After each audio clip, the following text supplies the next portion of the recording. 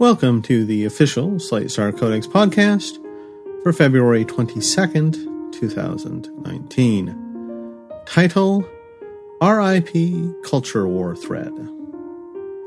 This post is having major technical issues. Some comments may not be appearing. If you can't comment, please say so on the subreddit. Part 1. I come to praise Caesar, not to bury him. Several years ago, a Slate Star Codex reader made a r/Slate Star Codex subreddit for discussion of blog posts here and related topics, as per the usual process. The topics that generated the strongest emotions, Trump, gender, race, the communist menace, the fascist menace, etc., started taking over. The moderators, and I had been added as an honorary mod at that time, decreed that all discussion of these topics should be corralled into one thread so that nobody had to read them unless they really wanted to. This achieved its desired goal. Most of the subreddit went back to being about cognitive science and medicine and other less polarizing stuff. Unexpectedly, the restriction to one thread kick-started the culture war discussions rather than toning them down. The thread started getting thousands of comments per week, some from people who had never even heard of this blog and had just wandered in from elsewhere on Reddit. It became its own community with different norms and different members from the rest of the board. I expected this to go badly. It kind of did. No politics discussion area ever goes really well. There were some of the usual flame wars, point scoring, and fanatics. I will be honest and admit I rarely read the thread myself. But in between all of that, there was some really impressive analysis, some good discussion, and even a few changed minds. Some testimonials from participants. Quote, "For all its awfulness, there really is something special about the culture war thread. There are conversations that have happened there that cannot be replicated elsewhere. Someone mentioned its accidental brilliance, and I think that's right. It catches a wonderful conversation quality I've never seen on the internet, and I've been on the internet since the 90s. Wert true. I feel that, while practically every criticism of the culture war thread I have ever read is true, it is still the best and most civil culture war-related forum for conversation I have seen, and I find the best of Roundup an absolute must-read every week. Yarian. The culture war Roundup threads were blessedly neutral ground for people to test their premises and moral intuitions against a gauntlet of, sometimes forced, kindness and charity. There was no guarantee that your opinion would carry the day, but if you put in the effort, you could be assured of a fair reading and cracking debate. Very little was solved, but I'm not sure that was really the point. The CWRs were a place to broaden your understanding of a given topic by an iterative process of yes, but, and for a place that boasted more than 15,000 participants, shockingly little drama ensued. That was the r/Slate Star Codex CWRs at their best. And that's the way we hope they will be remembered by the majority of people who participated in them. R.W. Caston. We really need to turn these QCs into a book or wiki or library of some kind. So much good thought, observation, introspection, etc. existed in just this one thread alone, to say nothing of the other QC posts in past culture war threads. It would be nice to have a separate place organized by subject matter to just read these insightful posts. The ego's last stand. I think the culture war thread is obviously a huge lump of positive utility for a large number of people, because otherwise they wouldn't spend so much time on it. I've learned a lot in the thread, both about the ideas and beliefs of my outgroups, and by better honing my own beliefs and ideas in a high-pressure selective environment. I've shared out the results of what I've learned to all of my in-group across Facebook and Twitter and in person, and I honestly think it's helped foster better and more sophisticated thought about the culture war in a clique of several dozen social justice-aligned young people in the OC area, just from my tangential involvement as a vector. Darwin, 2500. On one hand, as other commenters in this thread have said, I recognize it does have a lot of full-time opinionated idiots squabbling and is inarguably filled with irrationality, bad takes, contrarianism, and boo-out-group posturing. I agree with many of the criticisms of overtly racist and stupid posts in here. Yet it also has a special, weird, fascinating quality which has led to some very insightful discussions which I have not encountered anywhere else on the internet. And I have used the internet 8+ hours a day almost my whole life. CORBA. There is no place on the internet that can have discussions about culture war topics with even an approximation of the quality of this place. Shutting this thread down would not mean moving the discussion elsewhere. For a lot of people, it means removing the ability to discuss these things entirely. Zornow. I feel that the culture war thread, for all its flaws, occupies a certain niche that can't easily be replicated elsewhere. I also feel that its flaws need to be compared not to a platonic ideal, but to typical online political discourse, which often ends up as pure echo chambers or flame wars. Honey Puppy. It's one of the only political forums I can read online without reaching for the nearest sharp stick to poke my eyes out. It has a sort of free-flowing conversational feel that's really appealing. There are some thoughtful people and discussions there that I hope can continue and be preserved. Tracing wood grains. End quote. Thanks to a great founding population, some very hardworking moderators, and a unique rule set that emphasized trying to understand and convince rather than yell and shame, the culture war thread became something special. People from all sorts of political positions, from the most boring centrists to the craziest extremists, had some weirdly good discussions and came up with some really deep insights into what the heck is going on in some of society's most explosive controversies.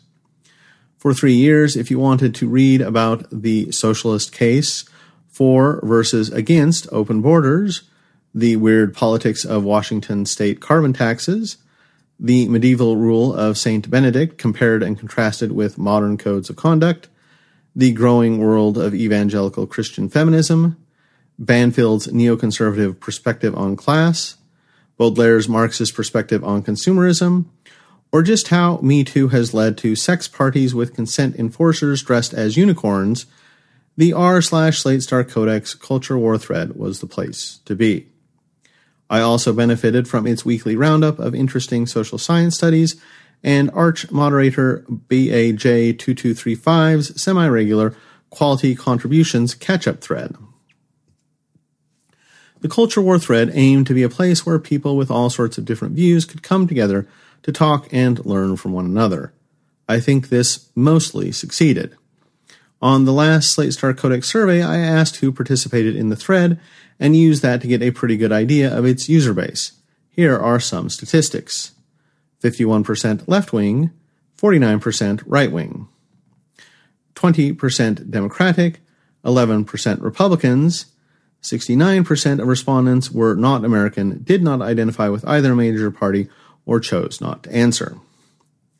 Superficially, this is remarkably well balanced. 51% of culture war thread participants identified as left of center on the survey compared to 49% of people who identified as right of center. There was less parity in party identification, with a bit under 2 Democrats to every Republican. But this too reflects the national picture. The latest Gallup poll found that 34% of Americans identified as Democrat, compared to only 25% Republican. Since presidential elections are usually very close, it looks like left-of-center people are more willing to openly identify with the Democratic Party than right-of-center people are with the Republicans. The culture war demographics shows a similar picture. Looked at in more detail, this correspondence with the general population is not quite as perfect as it seems.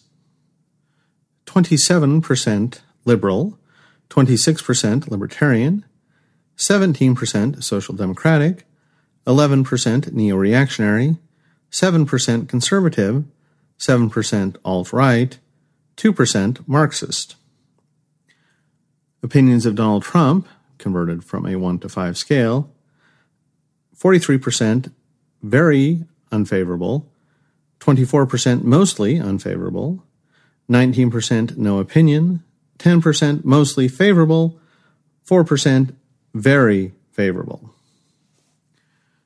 The pie chart on the left shows people broken down by a finer-grained measure of political affiliation.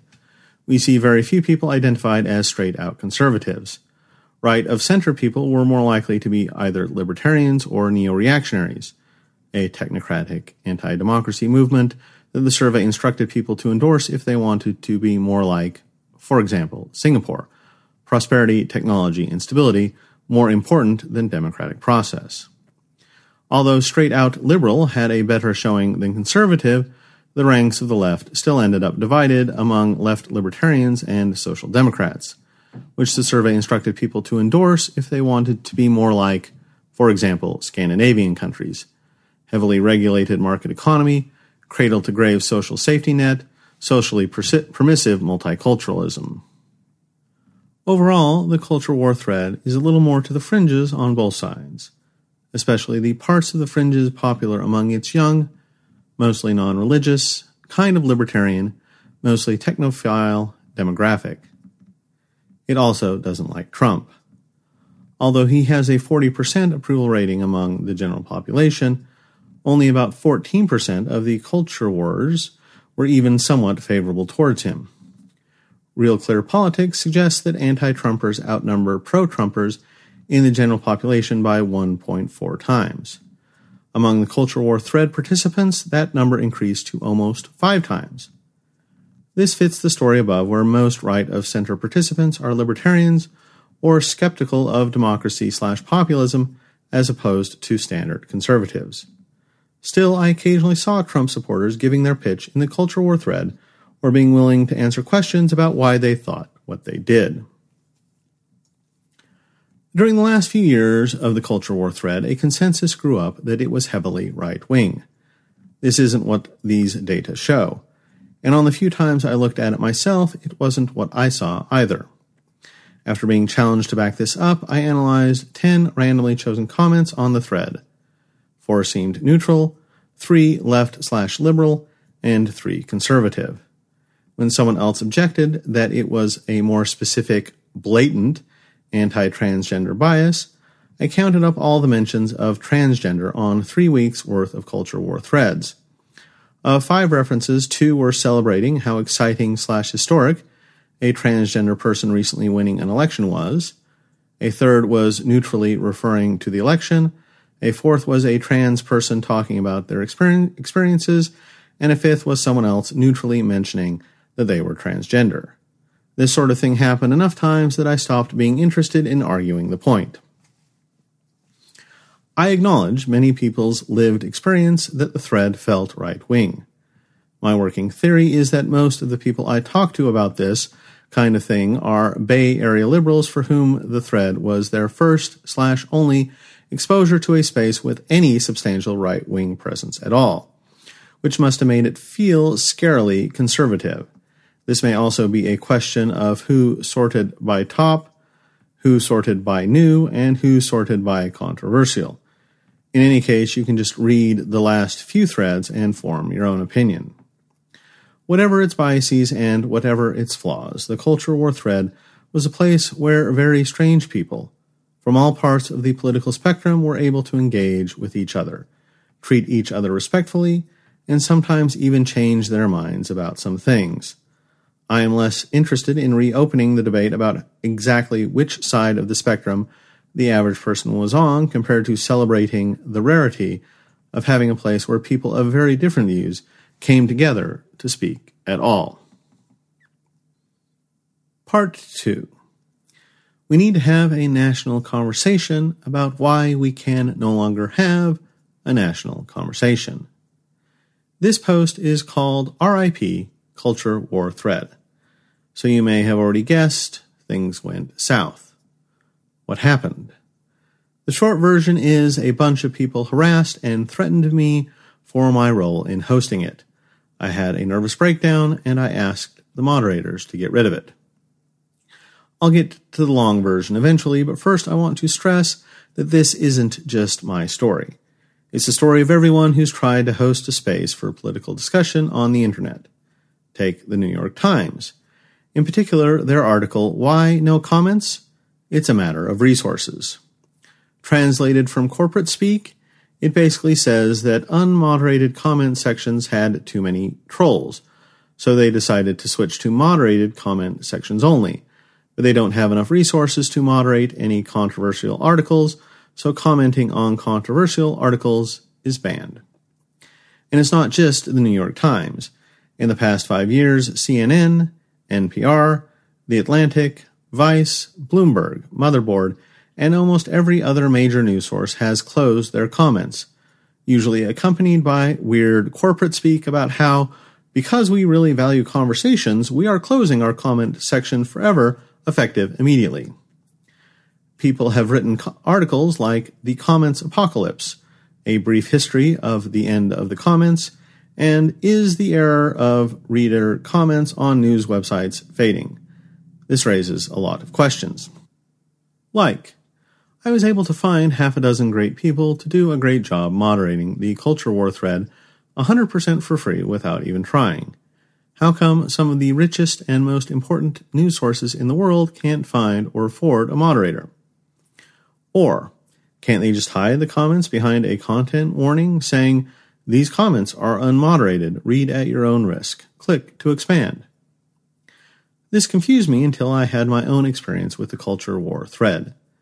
The fact is, it's very easy to moderate comment sections. It's very easy to remove spam, bots, racial slurs, low-effort trolls, and abuse. I do it single-handedly on this blog's 2,000-plus weekly comments. r/slatestarcodex's volunteer team of 6 moderators did it every day on the culture war thread, and you can scroll through week after week of multiple thousand post-culture war threads and see how thorough a job they did. But once you remove all those things, you're left with people honestly and civilly arguing for their opinions. And that's the scariest thing of all. Some people think society should tolerate pedophilia, are obsessed with this, and can rattle off a laundry list of studies that they say justify their opinion. Some people think police officers are enforcers of oppression, and this makes them valid targets for violence. Some people think immigrants are destroying the cultural cohesion necessary for a free and prosperous country. Some people think trans women are a tool of the patriarchy trying to appropriate female spaces. Some people think Charles Murray and the bell curve were right about everything. Some people think Islam represents an existential threat to the West. Some people think women are biologically less likely to be good at or interested in technology. Some people think men are biologically more violent and dangerous to children. Some people just really worry a lot about the Freemasons. Each of these views has adherents who are, no offense, smarter than you are. Each of these views has, at times, won over entire cultures so completely that disagreeing with them was as unthinkable as agreeing with them is today. I disagree with most of them, but don't want to be too harsh on any of them. Reasoning correctly about these things is excruciatingly hard. Trusting consensus opinion would have led you horrifyingly wrong throughout most of the past. And other options, if they exist, are obscure and full of pitfalls. I tend to go with philosophers from Voltaire to Mill to Popper, who say the only solution is to let everybody have their say and then try to figure it out in the marketplace of ideas. But none of those luminaries had to deal with online comment sections. The thing about an online comment section is that the guy who really likes pedophilia is going to start posting on every thread about sexual minorities. I'm glad those sexual minorities have their rights. Now it's time to start arguing for pedophile rights. Followed by a 10,000-word manifesto. This person won't use any racial slurs, won't be a bot, and can probably reach the same standards of politeness and reasonable soundingness as anybody else. Any fair moderation policy won't provide the moderator with any excuse to delete him. but it will be very embarrassing for the New York Times to have anybody who visits their website see pro-pedophilia manifestos a bunch of the time. So they should deal with it. That's the bargain they made when deciding to host the national conversation. No, you don't understand.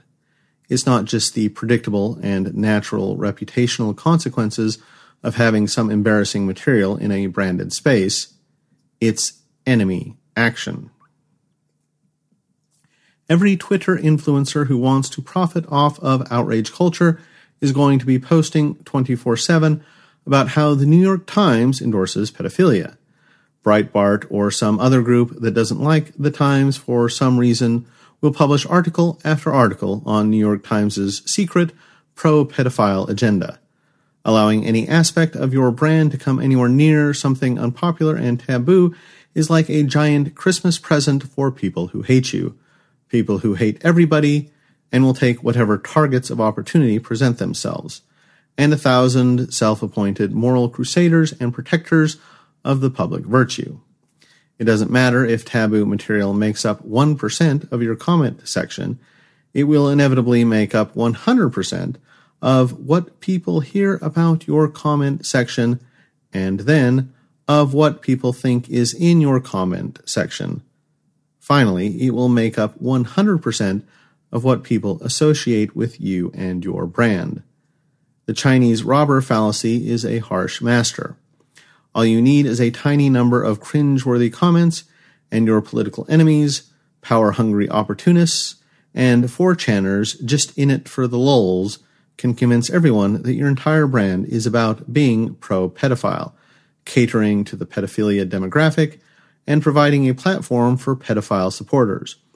And if you ban the pedophiles, they'll do the same thing for the next most offensive opinion in your comments, and then the next most offensive, until you've censored everything except, our benevolent leadership really is doing a great job today, aren't they?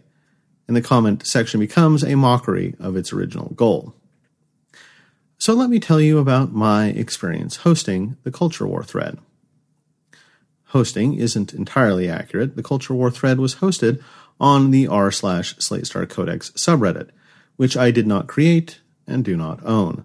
I am an honorary moderator of that subreddit, but aside from the very occasional quick action against spam nobody else caught, I do not actively play a part in its moderation.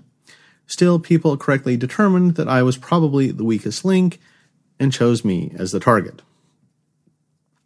People settled on a narrative. The Culture War thread was made up entirely of homophobic, transphobic, alt-right neo-Nazis. I freely admit there were people who were against homosexuality in the thread. According to my survey, 13%. People who opposed using trans people's preferred pronouns, according to my survey, 9%. People who identified as alt-right, 7%. And a single person who identified as a neo-Nazi, who, as far as I know, never posted about it. Less outrageous ideas were proportionally more popular. People who were mostly feminists but thought there were differences between male and female brains. People who supported the fight against racial discrimination but thought there could be genetic differences between races. All these people definitely existed, some of them in droves. All of them had the right to speak. Sometimes I sympathized with some of their points. If this had been the complaint, I would have admitted to it right away. If the New York Times can't avoid attracting these people to its comment section, no way r/slatestarcodex is going to manage it. But instead, it was always that the thread was dominated by, or only had, or was an echo chamber for, homophobic, transphobic, alt-right neo-Nazis, which always grew into the claim that the subreddit was dominated by homophobic, etc. neo-Nazis, which always grew into the claim that the Slate Star Codex community was dominated by homophobic, etc. neo-Nazis, which always grew into the claim that I, personally, was a homophobic, etc. neo-Nazi of them all. I am a pro-gay Jew who has dated trans people and votes pretty much straight Democrat. I lost distant family in the Holocaust. You can imagine how much fun this was for me. People would message me on Twitter to shame me for my Nazism. People who linked my blog on social media would get replies from people educating them that they were supporting Nazism, or asking them to justify why they thought it was appropriate to share Nazi sites. I wrote a silly blog post about mathematics and corn eating. It reached the front page of a math subreddit and got a lot of upvotes. Somebody found it, asked if people knew that the blog post about corn was from a pro-alt-right neo-Nazi site that tolerated racists and sexists. There was a big argument in the comments about whether it should ever be acceptable to link to or read my website. Any further conversation about math and corn was abandoned. This kept happening, to the point where I wouldn't even read Reddit discussions of my work anymore. Some people started an article about me on a left-wing wiki that listed the most offensive things I have ever said, and the most offensive things that have ever been said by anyone on the Slate Star Codex subreddit and the culture war thread over its 3 years of activity, all presented in the most damning context possible. It started steadily rising in the Google search results for my name, a subreddit devoted to insulting and mocking me personally, and culture war thread participants in general got started. It now has over 2,000 readers. People started threatening to use my bad reputation to discredit the communities I was in and the causes I cared about most. Some people found my real name and started posting it on Twitter. Some people made entire accounts devoted to doxing me on Twitter discussions whenever an opportunity came up. A few people just messaged me letting me know they knew my real name and reminding me that they could do this if they wanted to. Some people started messaging my real-life friends, telling them to stop being friends with me because I supported racists and sexist and Nazis. Someone posted a monetary reward for information that could be used to discredit me. One person called the clinic where I worked, pretended to be a patient, and tried to get me fired. Not all of this was because of the culture war thread. Some of this was because of my own bad opinions and my own bad judgment. But the culture war thread kept coming up. As I became more careful in my own writings, the culture war thread loomed larger and larger in the threats and complaints. And when the culture war thread got closed down, the subreddit about insulting me had a declaring victory post, which I interpret as confirmation that this was one of the main things going on. I don't want to claim martyrdom. None of these things actually hurt me in real life. My blog continues to be popular. My friends stuck by me, and my clinic didn't let me go. I'm not going to be able to set up a classy new firedfortruth.com website like James Damore did. What actually happened was much more prosaic. I had a nervous breakdown. It wasn't even that bad, a nervous breakdown. I was able to keep working through it. I just sort of broke off all human contact for a couple of weeks and stayed in my room, freaking out instead. This is similar enough to my usual behavior that nobody noticed, which suited me fine. And I learned a lot. For example, did you know that selenium has a combination of SSRI-like compounds and PDE2 inhibitors that make it really good at treating nervous breakdowns? True. And it wasn't like the attacks were objectively intolerable or that everybody would have had a nervous breakdown in my shoes. I'm a naturally obsessive person. I take criticism especially badly, and I had some other things going on too. Around the same time, friends of mine who were smarter and more careful than I was started suggesting that it would be better for me and for them as people who had to deal with the social consequences of being my friend if I were to shut down the thread. And at the same time, I got some more reasons to think that this blog could contribute to really important things. AI, effective charity, meta-science, in ways that would be harder to do from the center of a harassment campaign. So around October, I talked to some subreddit mods and asked them what they thought about spinning off the Culture Wars thread to its own forum, one not affiliated with the Slate Star Codex brand or the r/Slate Star Codex subreddit. The first few I approached were positive. Some had similar experiences to mine. One admitted that even though he personally was not involved with the Culture War thread and only dealt with other parts of the subreddit, He taught at a college and felt like his job would not be safe as so long as the subreddit and the culture war thread were affiliated. Apparently, the problem was bigger than just me, and other people had been dealing with it in silence. Other moderators, the ones most closely associated with the culture war thread itself, were strongly opposed.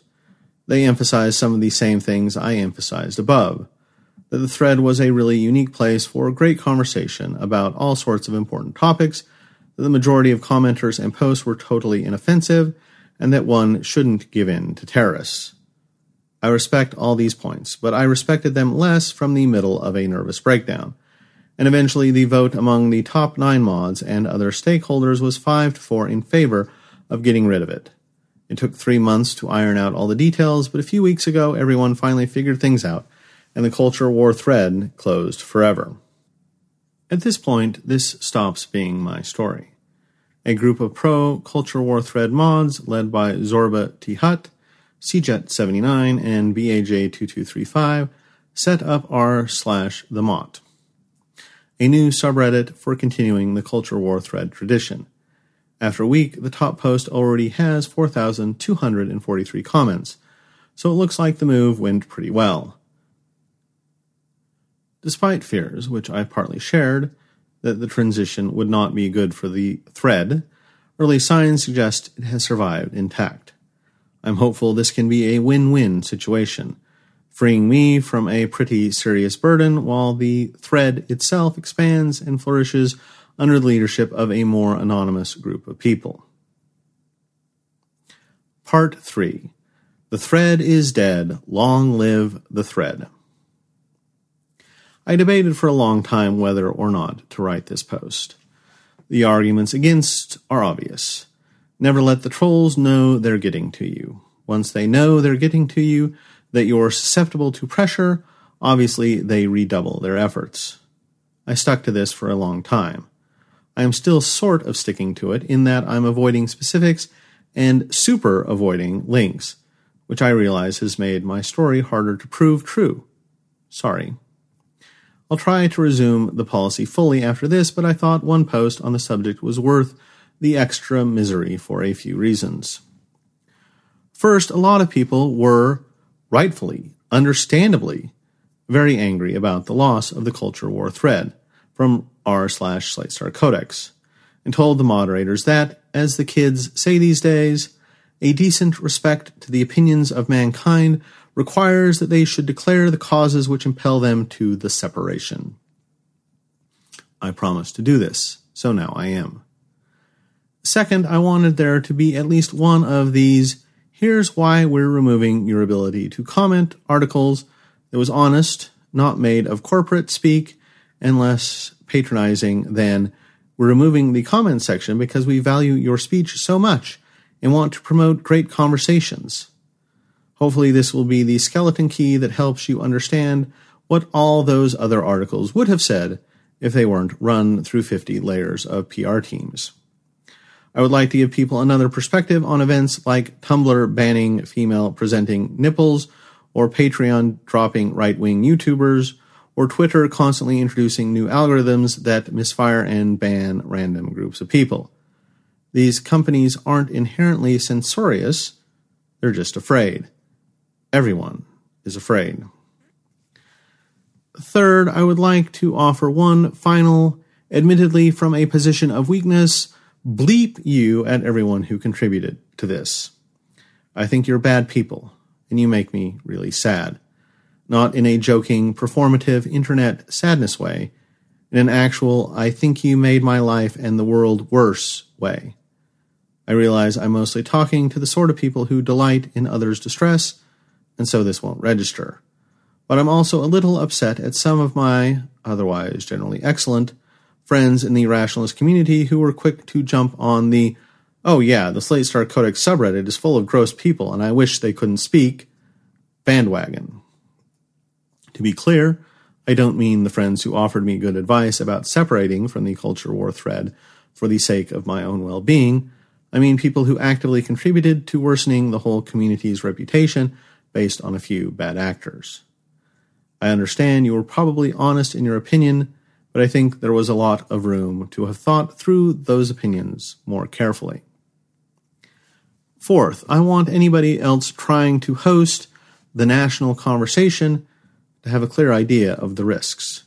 If you plan to be anything less than maximally censorious, consider keeping your identity anonymous, and think about potential weak links in your chain, i.e. hosts, advertisers, payment processors, etc. I'm not saying you necessarily need to go full darknet arms merchant.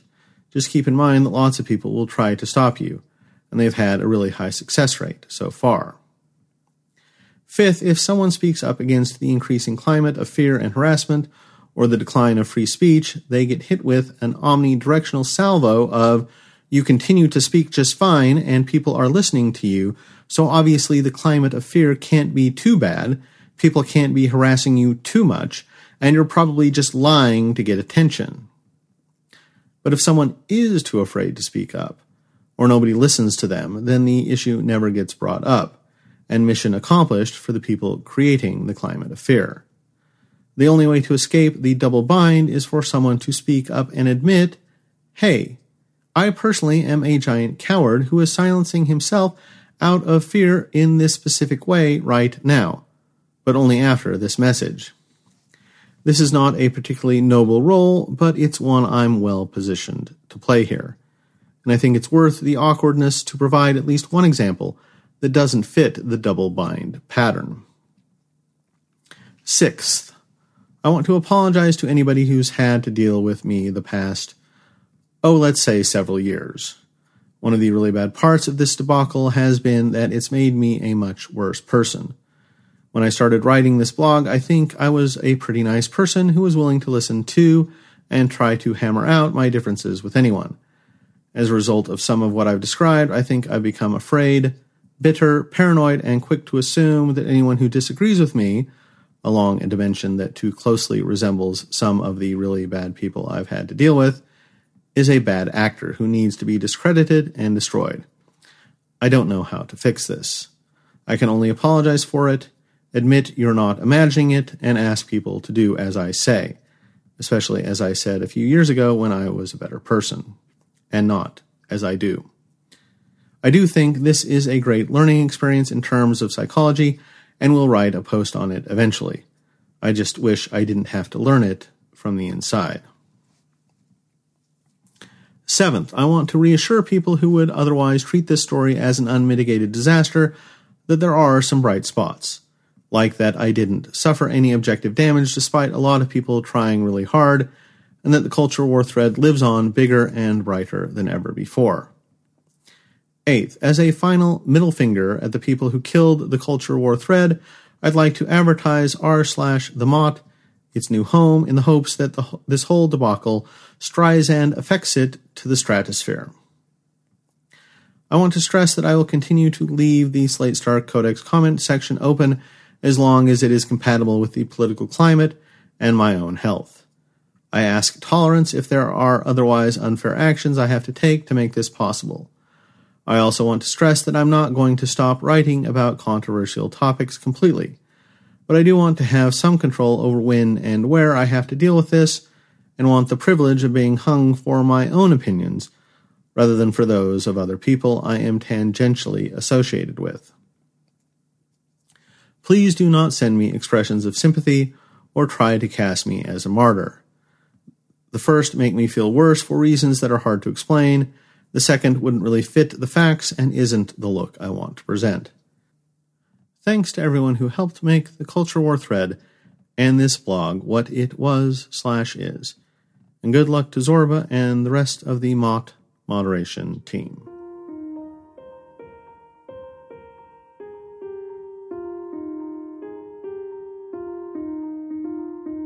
This audio version of Slate Star Codex is provided with the permission of Scott Alexander.